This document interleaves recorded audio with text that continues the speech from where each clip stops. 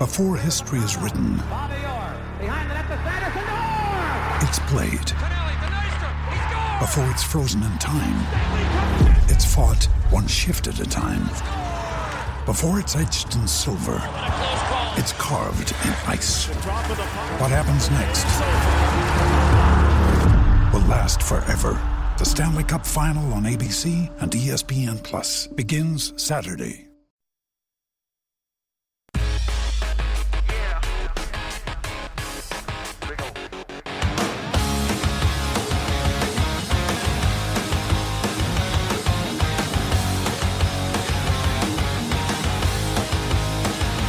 Ladies and gentlemen, boys and girls, welcome back at long last to Basketball Conference, the ACC Football Podcast. My name is Joey Weaver. I'm a Georgia Tech grad and a Louisville fan. He is Mike McDaniel. He is a Virginia Tech grad and a Notre Dame fan. Mike, first question. This is still March. How's your bracket doing? Oh, my God. Horrible. So we went back and forth on Twitter, Joey, and, I had my Final Four: Arizona, Michigan, Villanova, Michigan State. And your response to me tweeting out my Final Four national championship picks, your response was probably not. And my response to that was definitely probably not. And it turns out that Arizona lost that day, and then Michigan State lost 2 days later. So here we are. Didn't have either one of my national championship game picks. They were both out. And then I still have Villanova and Michigan. That's as far as it went. So my bracket was less than ideal. How was your bracket? Couldn't have been good.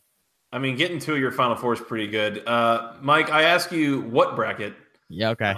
I did not make a bracket this year. I actually protested, and that's a long story related to a complete nonsense outcome of my work bracket competition last year. I am in protest. First time I haven't made a bracket in like 15 years, but I probably picked the right year not to make one because it would have only ended in sadness. I would say so. That's fair. I guess. So as we sit here recording this on the evening, what is it? It's March 27th. It is a Tuesday. We are coming up on the final weekend of the NCAA tournament. So we got the Final Four set. We don't know yet who wins, although it's probably Villanova. Mike, we are coming up. If for basically all the teams in the ACC, if you haven't already started spring practice, you're right about to. It is that time, and we wanted to get together here after it's been a few weeks and talk about what to look for in spring practice with each of our teams in the ACC. I figure we go, division by division for all two of them. We will start with the Coastal, Mike, and I figured why not? I'll just start with my team, Georgia Tech. And we'll just say, for each team, what's the biggest thing that we're watching for here in spring practice? Biggest thing to look out for.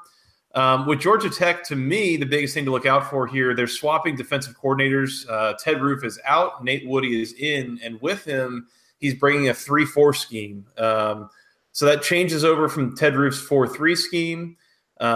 And maybe what a lot of Georgia Tech fans will think back to is Al Groh previously ran a 3-4 scheme on the flats, but the thought is that those schemes are not going to look the same as two different 3-4 schemes.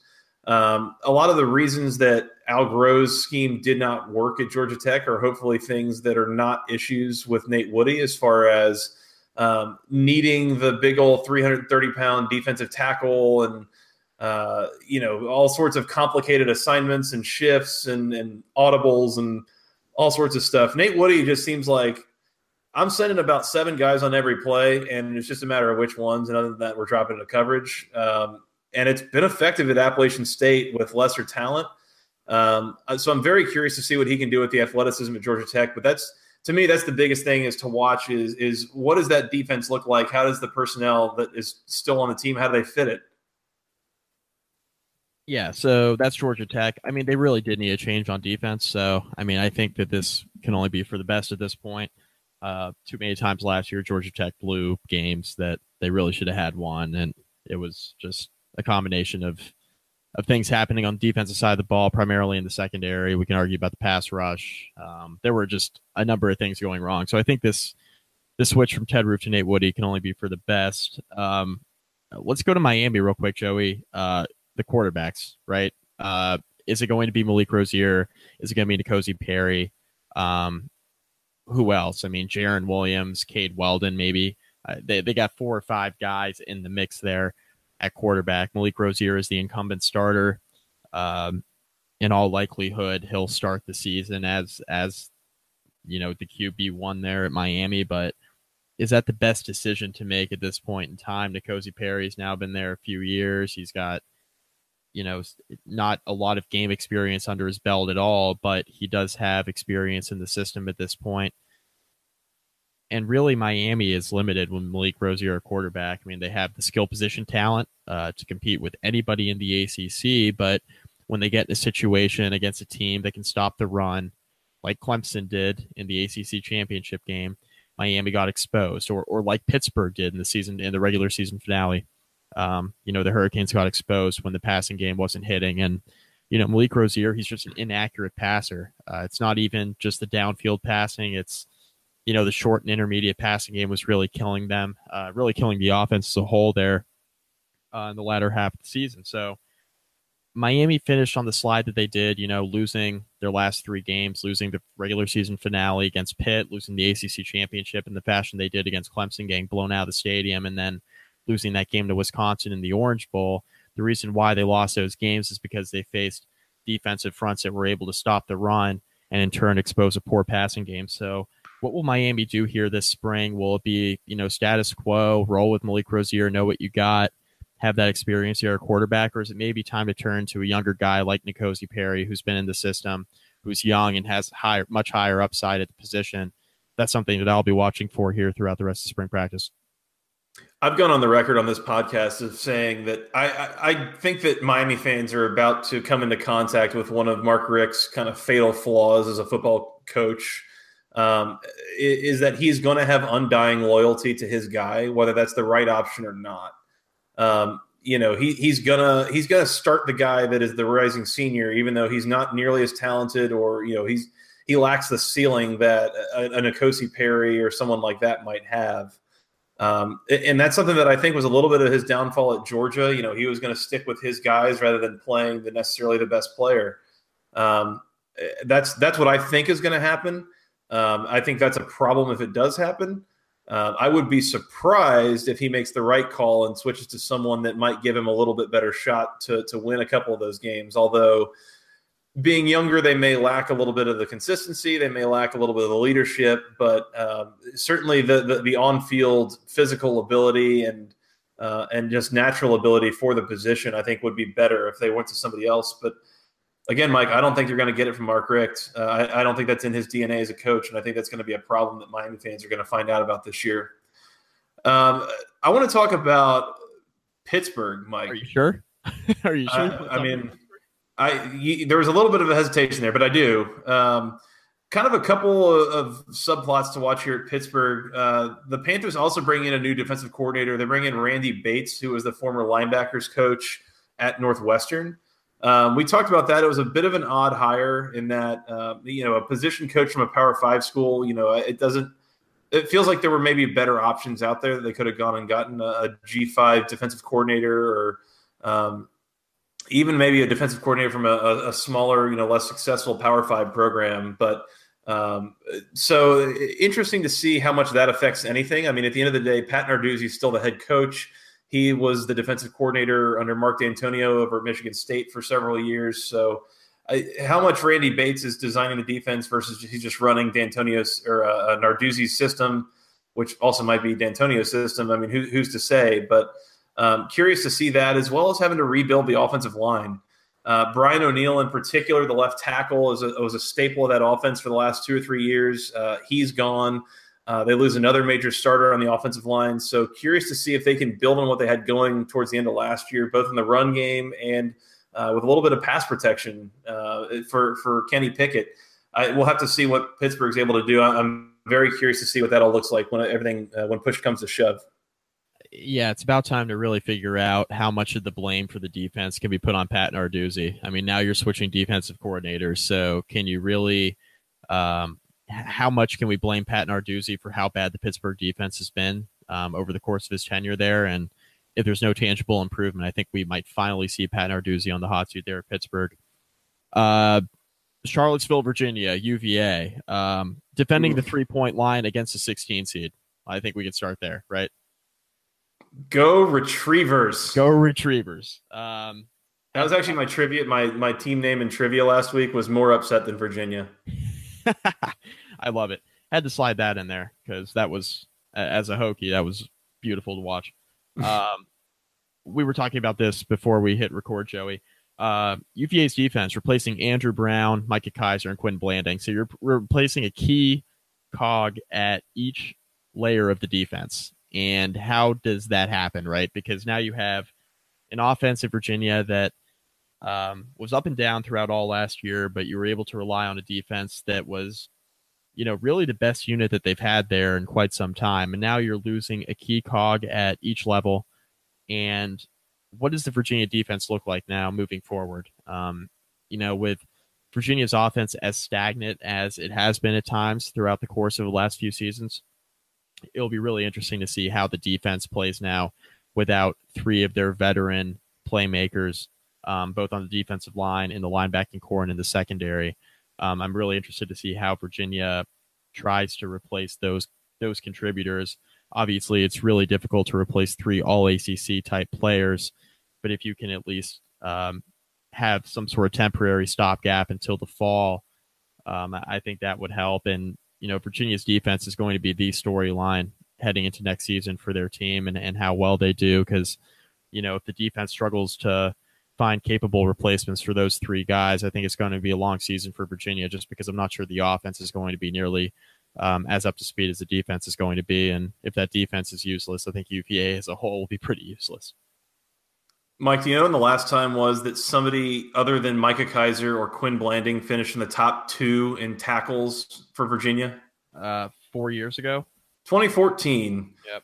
Micah Kaiser finished 15th that year as a true freshman. Quinn Blanding led the team as a true freshman with 123, and Anthony Harris, a senior, had 108, number 2. So it was 2013 the last time that neither of those guys were one of the top two tacklers on the team. They're both gone. That's your leading tacklers for the last 3 years and pretty much for the last 4 years are both out.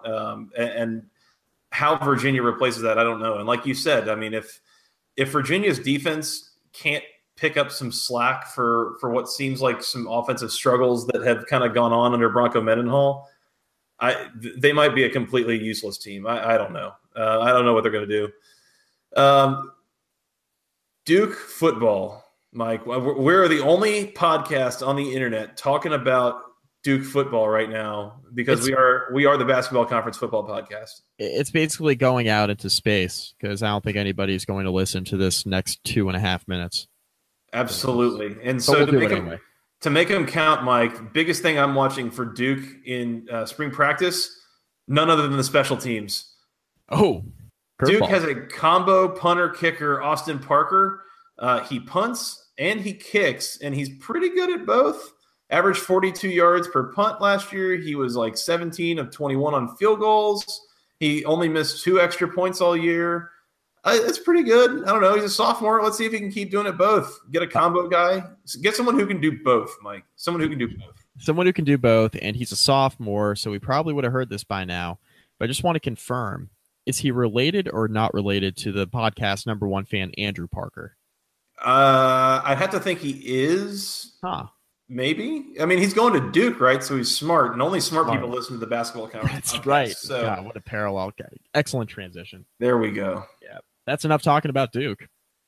I mean, we could find other things, but maybe we don't have to. Well, here, let's talk about my school, Virginia Tech. Go for it. Complete defensive reload.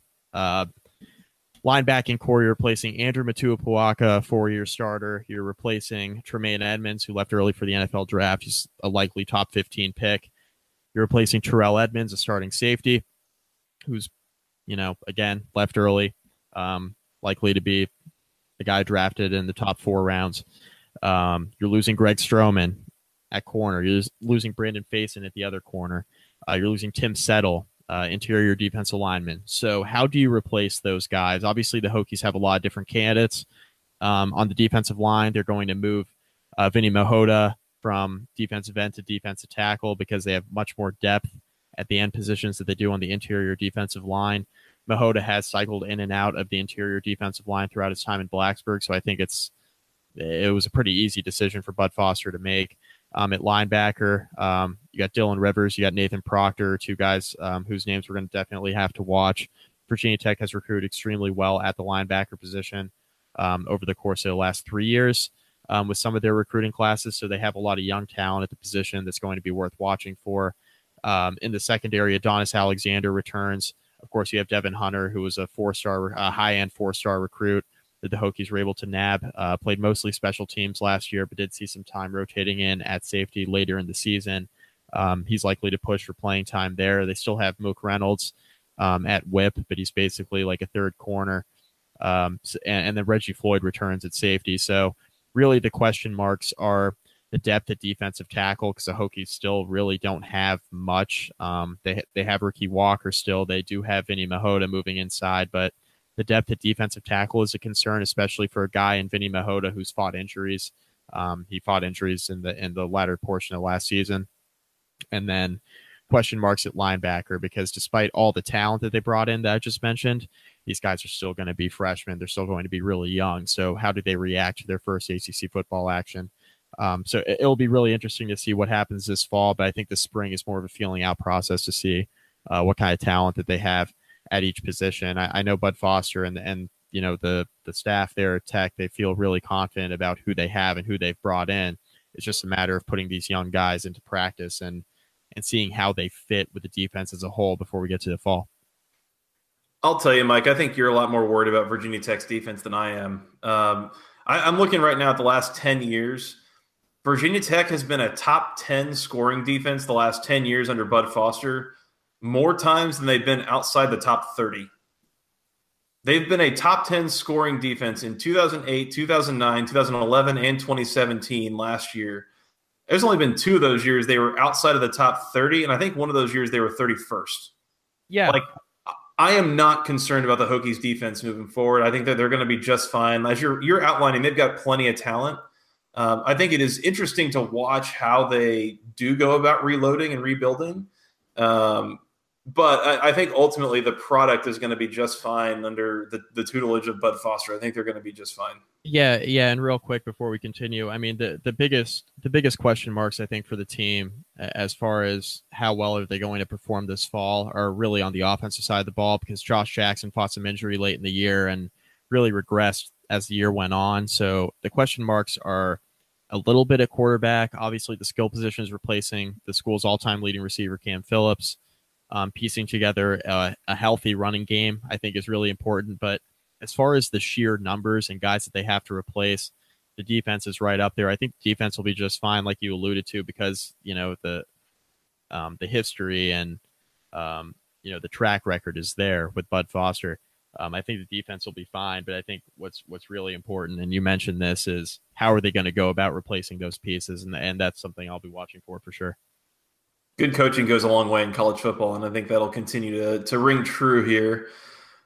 Moving on, Mike, last team in the Coastal, the North Carolina Tar Heels. Going to be interesting to watch this team getting healthy. That was a thing that really just set the whole season, derailed the whole thing kind of from the beginning last year was health. So get some pieces back. What does that all look like? And then I'm also curious to watch the quarterback situation. We've talked a little bit about how Nathan Elliott seemed to kind of secure that job late in the season, although there's still some speculation that maybe Chaz Surratt could still be the guy moving forward. I'm of the opinion that I think it's Elliott's job to lose. I think that he performed well enough in the last 3-4 games of last year that I think he's kind of cemented himself for the time being. But I mean, you never know. Stranger things have happened. And I mean, what do I know about how much Larry Fedora values loyalty and that kind of thing? So it could be anything. That's, I think, probably the big things I'm watching here with the Tar Heels in spring practice. Yeah. How does North Carolina value Larry Fedora's loyalty? That's might be the bigger question. Just leave that right where it is. Yeah. We're going to leave that there. Moving on to the Atlantic Division. I'm going to tee this up for you because this is your second school. The the Louisville Cardinals. I mean, the biggest question for me is Lamar Jackson a wide receiver at the next level? I mean, that's the biggest question coming in spring because, I mean, it's draft season, Joey. Mike, I don't know if you've watched any of his film from college, but he displays some really good route running ability. He catches the ball well in traffic. He seems to like he's on the same page with his quarterback on option routes. Lamar Jackson clearly meant to be a wide receiver, so I look forward to him doing well at the wideout position in the NFL. And then he got onto the field and won a Heisman Trophy as a quarterback too. Oh yeah, that part too. Yes, don't forget about that. Yeah. Yeah, really though, like what does the Louisville offense look like post Lamar Jackson? And I've been on the record here saying this as well as the guy that's the heir apparent to his throne as the starting quarterback looks to be Jawon Pass. And not a knock on Jawon Pass. I mean, Jawon Pass looks like he's a pretty good player. He's pretty talented. I mean, he's athletic. He can throw, blah, blah, blah, blah, blah. If he's a pretty good to really good quarterback, that's still a major step down from generational talent. And Louisville just crawled their way to 8-5 with a generational talent at quarterback. So think about that. I mean, Lamar led the team obviously in passing, but he also led the team in rushing, and it was not by a close margin. He was the only good thing they had going on offense. The offensive line did improve through the year. That's probably something I didn't give him enough credit on. But I don't know how this team moves the ball without Lamar Jackson at quarterback. It's something I guess I should say I'm waiting to see, but I don't know how excited I am to watch for it. Yeah. And then also with Louisville, their defense, like we saw the bowl game without Jair Alexander. I mean, not great. Louisville still doesn't have a defensive coordinator, right? As far as I know, of course we're in the dog days of March, so if we missed that, sorry, but yeah, we didn't miss it, Mike. Best defense is a good offense, Joey, as you know, which I don't even think they're gonna have that. So, Mike, they named an award after Louisville's new defensive coordinator. Oh yeah, it was the You Tried award. Yeah, that's right. That's what I have to look forward to. Yeah. 4-8. I forgot about that. 4-8. Not great. I'm gonna cry myself to sleep. I don't even think Bobby Petrino is ready for the Brian Van Gorder experience. He's not. God, I can't believe I forgot about that. Moving on. Amazing. To Clemson, right? I want to just caution their fans here because it's just spring football. Don't overreact, I think is the storyline, right? Like, don't start Trevor Lawrence at quarterback if he's not ready. Like, Clemson's going to have the single most talented team in the entire country next year, and Alabama's going to be great too, and they're great every year. They get all the hype, and they got Tua, and all the fans are salivating over that. But then you remember that Clemson's returning like 18 or 19 starters off of last year's playoff team. And it wasn't even Dabo's best team, but it's really scary to think that all that defensive talent we thought was going to go to the NFL is sticking around with another year of experience. And they were already really freaking good, and they all stayed. And like Kelly Bryant is good enough. Like he's good enough. Like Alabama exposed him, right? Because Clemson had so many issues trying to run the football.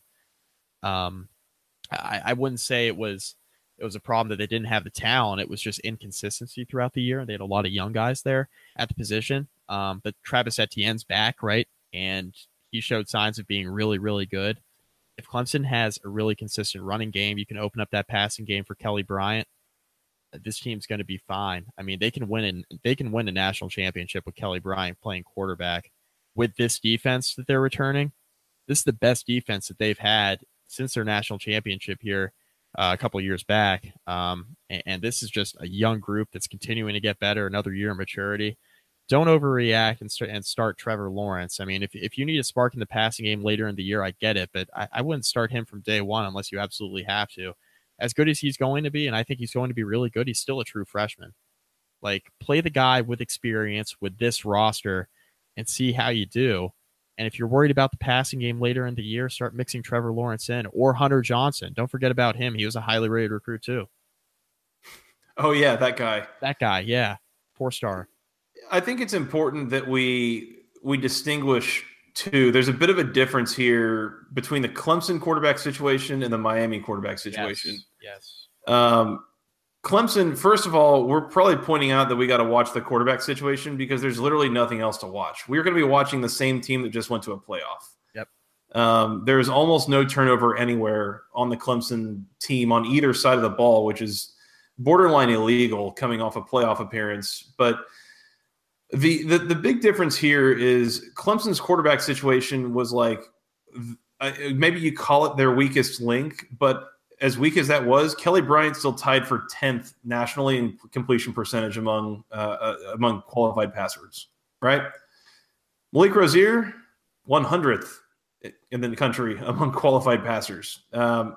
There's a difference there. Like Kelly Bryant had kind of one shaky part of his game, and that was deep balls into tight windows. Like that didn't really work out so well.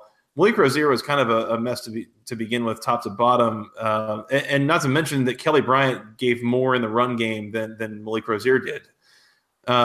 So it's more about Kelly Bryant becoming a little more complete as a passer versus, or do you go to a passer that has maybe a little higher ceiling, like a guy like a Kelly Johnson or Kelly Bryant? Hunter Johnson, Trevor or Trevor Lawrence. Yeah, I don't know. I can't keep these guys straight. Or, something like that, rather than Miami kind of neglecting better options for a guy who has shown that he's got some key flaws as a passer at this level of football, if that's fair. And not nearly the level of running ability that a guy like Kelly Bryant has, which you mentioned.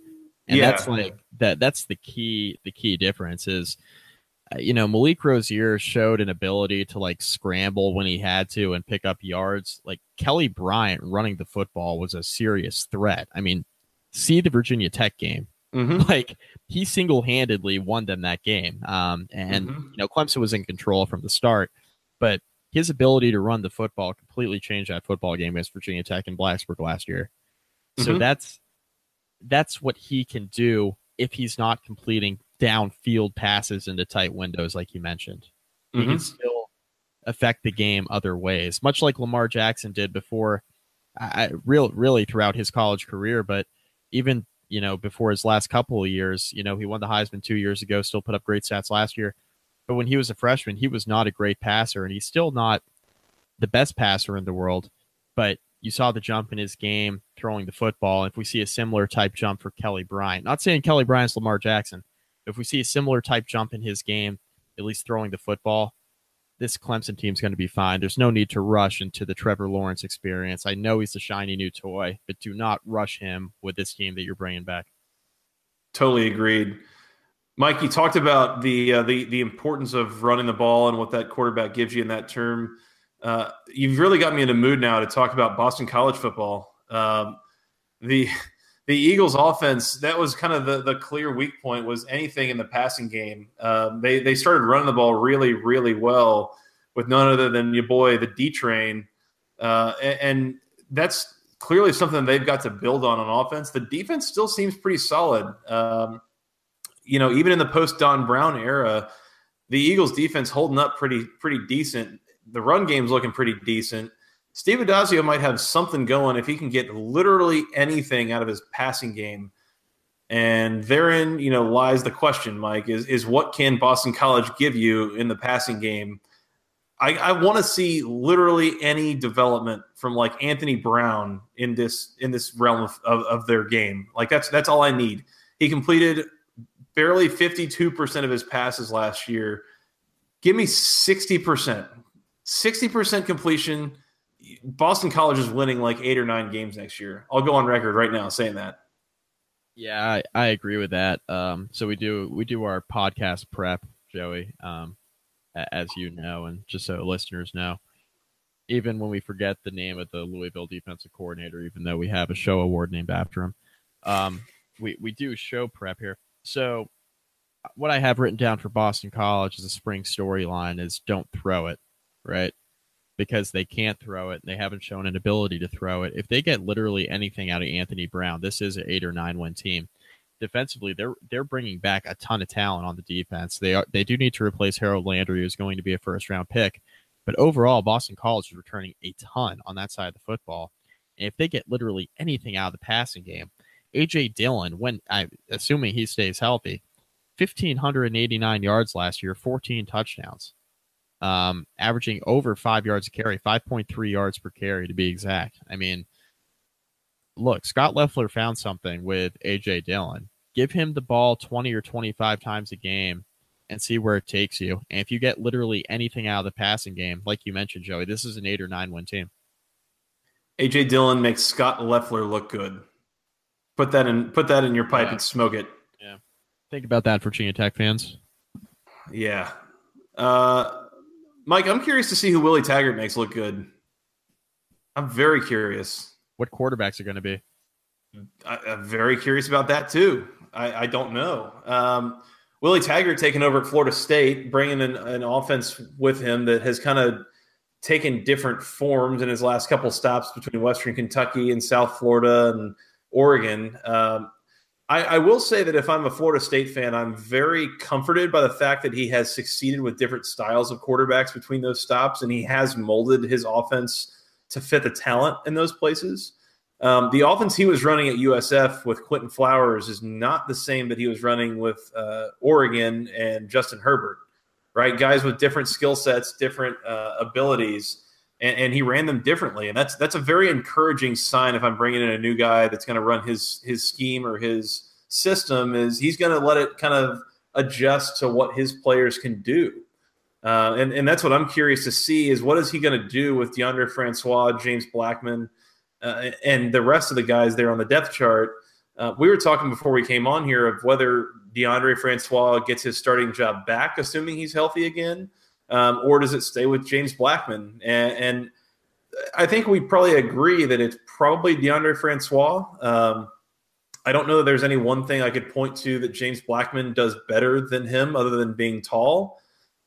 So I expect they stick with Francois, but as far as what that looks like as an on-field product, I'm still very curious to find out. Yeah, I agree with that. The only reason why I think, in my opinion, is that it's even a question is because Francois is coming off of a pretty catastrophic leg injury, and it is Willie Taggart coming in as a first-year coach, so he doesn't have to answer really to anybody in year one. NC State. What are they going to do on offense outside of Ryan Finley? Like, we know what Ryan Finley can bring to the table at quarterback. He's been really good for them. He's a big reason why they've had the successes they've had. What do they do outside of him? No Naheem Hines. More importantly, no Jalen Samuels, one of the most dynamic players in all the ACC and really throughout college football. Like, what do they do now outside of Finley? I'm trying to remember. Did they get Reggie Gillespie back? Or did he go to the NFL draft too, maybe? I can't even remember. Well, you know what? That's what Google's for, and I can look that up real quick as you continue. This is good podcasting. He's back. He's back. Okay. All right. So you got a running back. What else? Technically, top two receivers are back. Jalen Samuels is the third leading receiver.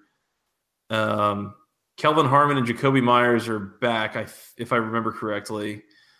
So they got something, but it is still a bit of a rebuild effort with no Samuels, with no Naheem Hines. Ryan Finley coming back for what I think is like his 9th year of eligibility, if I remember correctly. That. Yeah. No Bradley Chubb on defense. Yeah. Got to work on that too. Defense lost some pieces after last year. Several of their top tacklers, I believe it's like 7 of their top 9 tacklers or something are gone. Yeah, that might be the bigger question, to be honest. That might be the bigger question. Yeah. Show prep is all, the word prep in the context of show prep is all relative. We work too, all right? Yeah. We're doing an ACC football podcast in March. Give us a break. Yeah. Yeah, it's a fair question, Mike, of what does the defense look like, right? A lot of seniors that they got to replace. I am curious to see, like, we talked about 2017 as the year that North Carolina State could really, make the leap and become one of those top 3 teams in the Atlantic, jump Louisville or something like that. And they ended up jumping Florida State as well, as Florida State had a down year. And they were the second best team in the Atlantic. I don't know if they can follow it up. I am legitimately curious, and I don't know if I'm buying it quite yet, unless basically the entire division has a down year. Yeah, completely fair. And so now I'm looking a little bit further down the list here. The Syracuse Orange 4-8 again last year. The health of Eric Dungey is at the forefront. He's limited throughout spring, so we'll see what he can and can't do here throughout spring practice. Do they make any sort of tangible improvement? 4-8 2 years ago, 4-8 last year. We talked about how much we like that Dino Babers hire, but so far he's got 8 wins in 2 seasons. So do they make any sort of leap in 2018? That's the real question. But as far as, camp is concerned, it's really just improving the playmakers on the Syracuse defense. I mean, the defense has been the clear Achilles heel for them, really for the last 5 years or so, but especially since Dino Babers has arrived, because the offense has gotten a lot better. But now without Zach Mahoney, right, as the backup, and you have Eric Dungey and he's limited, like if he gets hurt again, they're in a world of trouble. They don't have that experienced backup anymore.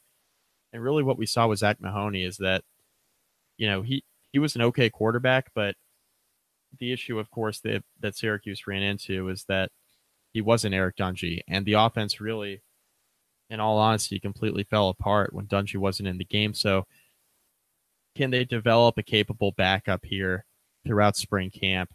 And can that guy step in and be a difference maker? Because we know one thing is for certain. It's that Eric Dungey is not going to be healthy for the entire season. I don't know how many games he's going to play, but the one thing he's proven is that he can't stay on the field. So if he doesn't stay on the field, do the Orange completely fall apart? And how does that affect Dino Babers and his job security? Not in year 3, but maybe in year 4. Does he enter that year on the hot seat if the Orange struggle again? I think he definitely does.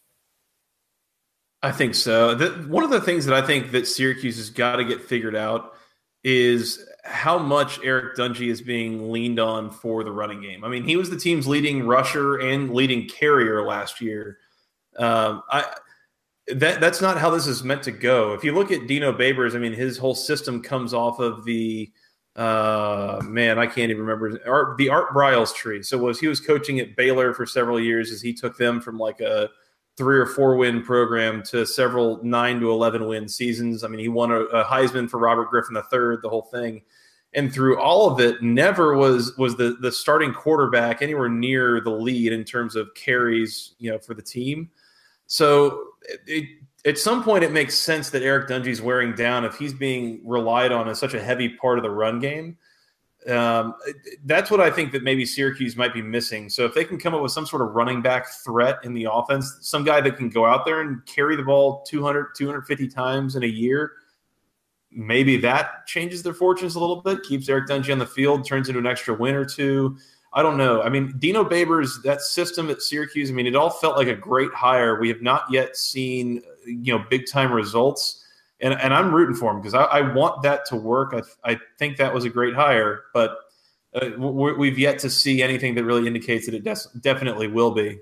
Well, they certainly got the shot in the arm on offense when they hired Babers. And now it's a matter of, can they continue to have offensive success without Eric Dungey in the lineup full time? And, we're all hoping that he stays healthy, but we know that he hasn't, right? So it's easy for us to sit here and say, oh, well, just get the backup ready and then hope he's the same type of quarterback as Eric Dungey. I mean, Eric Dungey is really good. I mean, he's a really, really good football player. But like you mentioned, he does carry the ball a bit, and maybe they can take some pressure off of him in the running game if they develop some of their running backs and get more production out of them. Maybe then, you have a slight framed Eric Dungey not getting hit quite as much, and maybe that helps, and that'll keep him on the field, and in turn, that really helps the Syracuse offense. But I think really establishing a running game, I think that's a great point. And then having some sort of development on the defensive side of the football, being able to hold teams under 40 points would be huge for the offense, because then the pressure's not on them to go out and score 40 or 50 points every game and win in a shootout. Last one, Mike. Steeman Deeks. Your Steeman Deeks. My Steeman Deeks. We got to talk about, first of all, a post-Walfordian offense.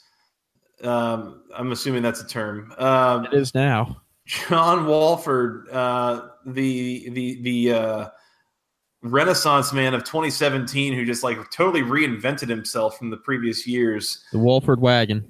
The Wolford Wagon, yeah, dragged Wake Forest to a pretty solid finish in 2017. He is no longer, he is gone.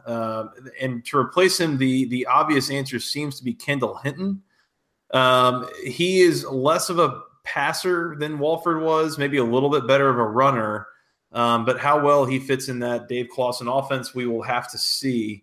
Also curious, I haven't seen any updates, but I hope that they get Greg Dortch back soon. He was a baller, man. I want to see him come out on the field and see what he can do some more. He was a fun player to watch. Yeah, Dortch can play a little bit. They need to replace John Wolford. I mean, he made the offense go. The situation with Wake Forest and Syracuse is so similar, but you know, with Wake Forest, they had a much better defense than Syracuse does. I mean, those offenses are very, very similar. You know, high-powered, high-tempo, score a lot of points. Which is crazy to say about Wake Forest, but that's what they were last year with John Wolford. They score a ton of points, and they played great defense. Syracuse doesn't play great defense. They try to score a lot of points. It's a poor man's Wake Forest there at Syracuse. So, like you mentioned with Wake Forest, it's can they get the same offensive production out of Kendall Hinton if he moves in as the starting quarterback, which we assume that he will, and whether or not that'll be enough with the defense that they bring back. Kind of remains to be seen, but. Can they keep up the same level of play with Kendall Hinton in the lineup instead of John Wolford? Because, a couple of years ago, we wouldn't be having this crazy conversation about, how's Wake Forest going to replace John Wolford? But he played so well the last 2 seasons, and last year in particular, he made the huge jump that now it's a real tangible question, and one of the ones that we'll be watching here throughout the spring to see whether or not Kendall Hinton is indeed the guy and whether or not they can carry some momentum out of spring camp into the fall. I just have a bad feeling. I mean, if you think back to 2016, Mike, the Deacs were led by their defense, was 23rd nationally in scoring defense in terms of points per game. 2017, Mike Elko leaves for Notre Dame. Next thing you know, Deacs 76th nationally points per game. So they very quickly turned from winning, by low scoring games to winning in shootouts. Can they keep that up without John Wolford? We'll have to see. But it seems like a bit of a dangerous, very quick course correction for Wake Forest there. Yep. Agreed.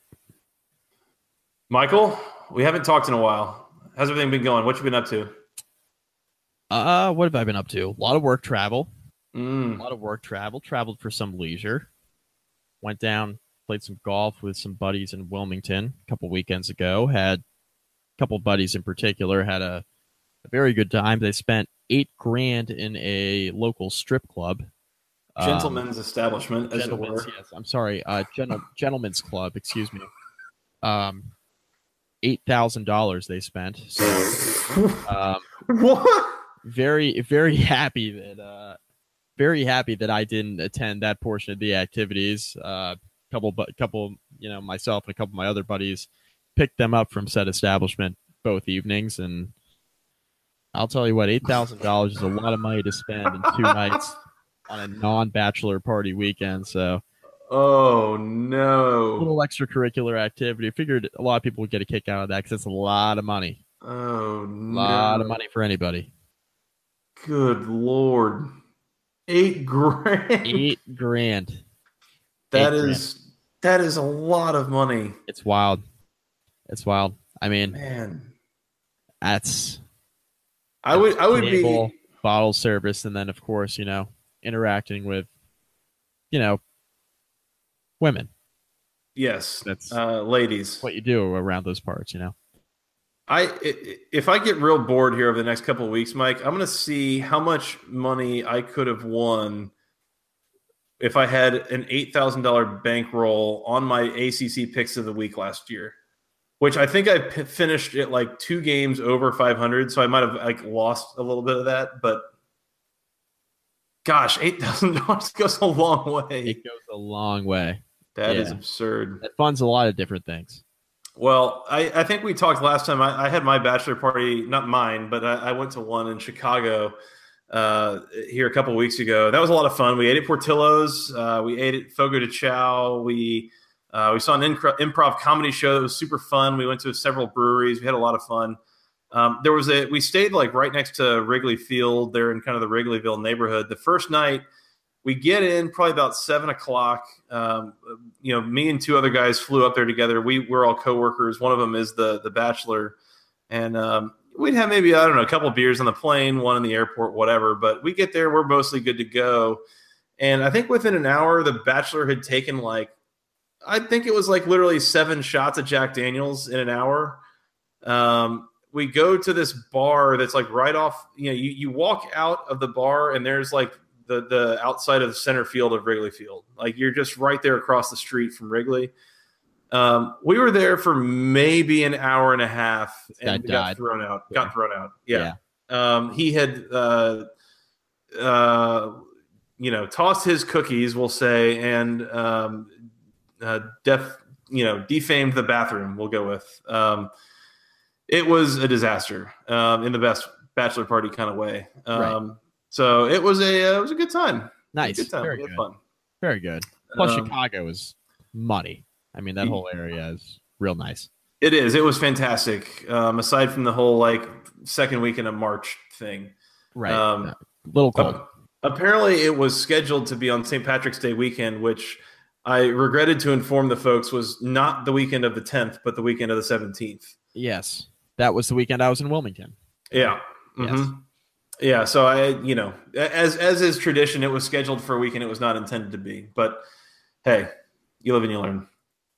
Other than that, just staying busy with work and traveling, having friends coming to town here in Houston. We got the rodeo all through March. So we've had a couple of in-towners for that, and just staying very busy. It's been a lot, and it's tiring and all that. No sleep for the weary, I guess. No rest for the weary. What's the rest for the weary? But hey, no sleep for the weary either. And we're almost in April now.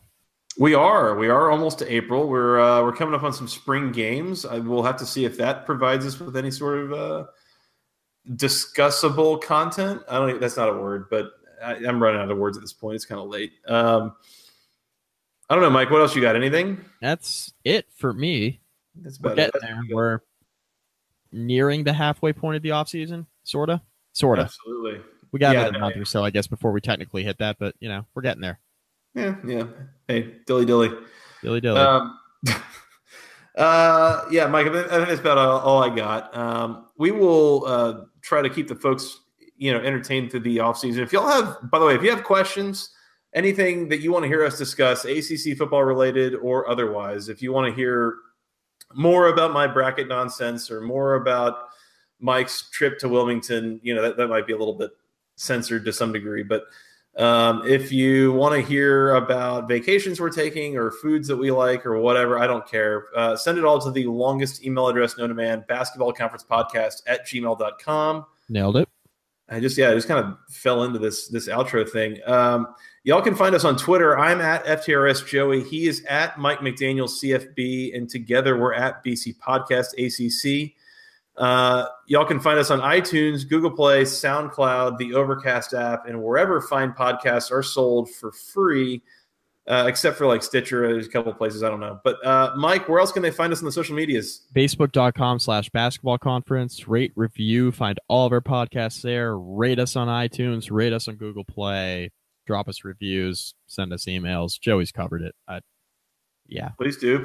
I got a couple of coworkers that have found out I do a podcast and they might have subscribed. So if you're listening, coworkers of mine, please go rate us on iTunes. I would very much appreciate that.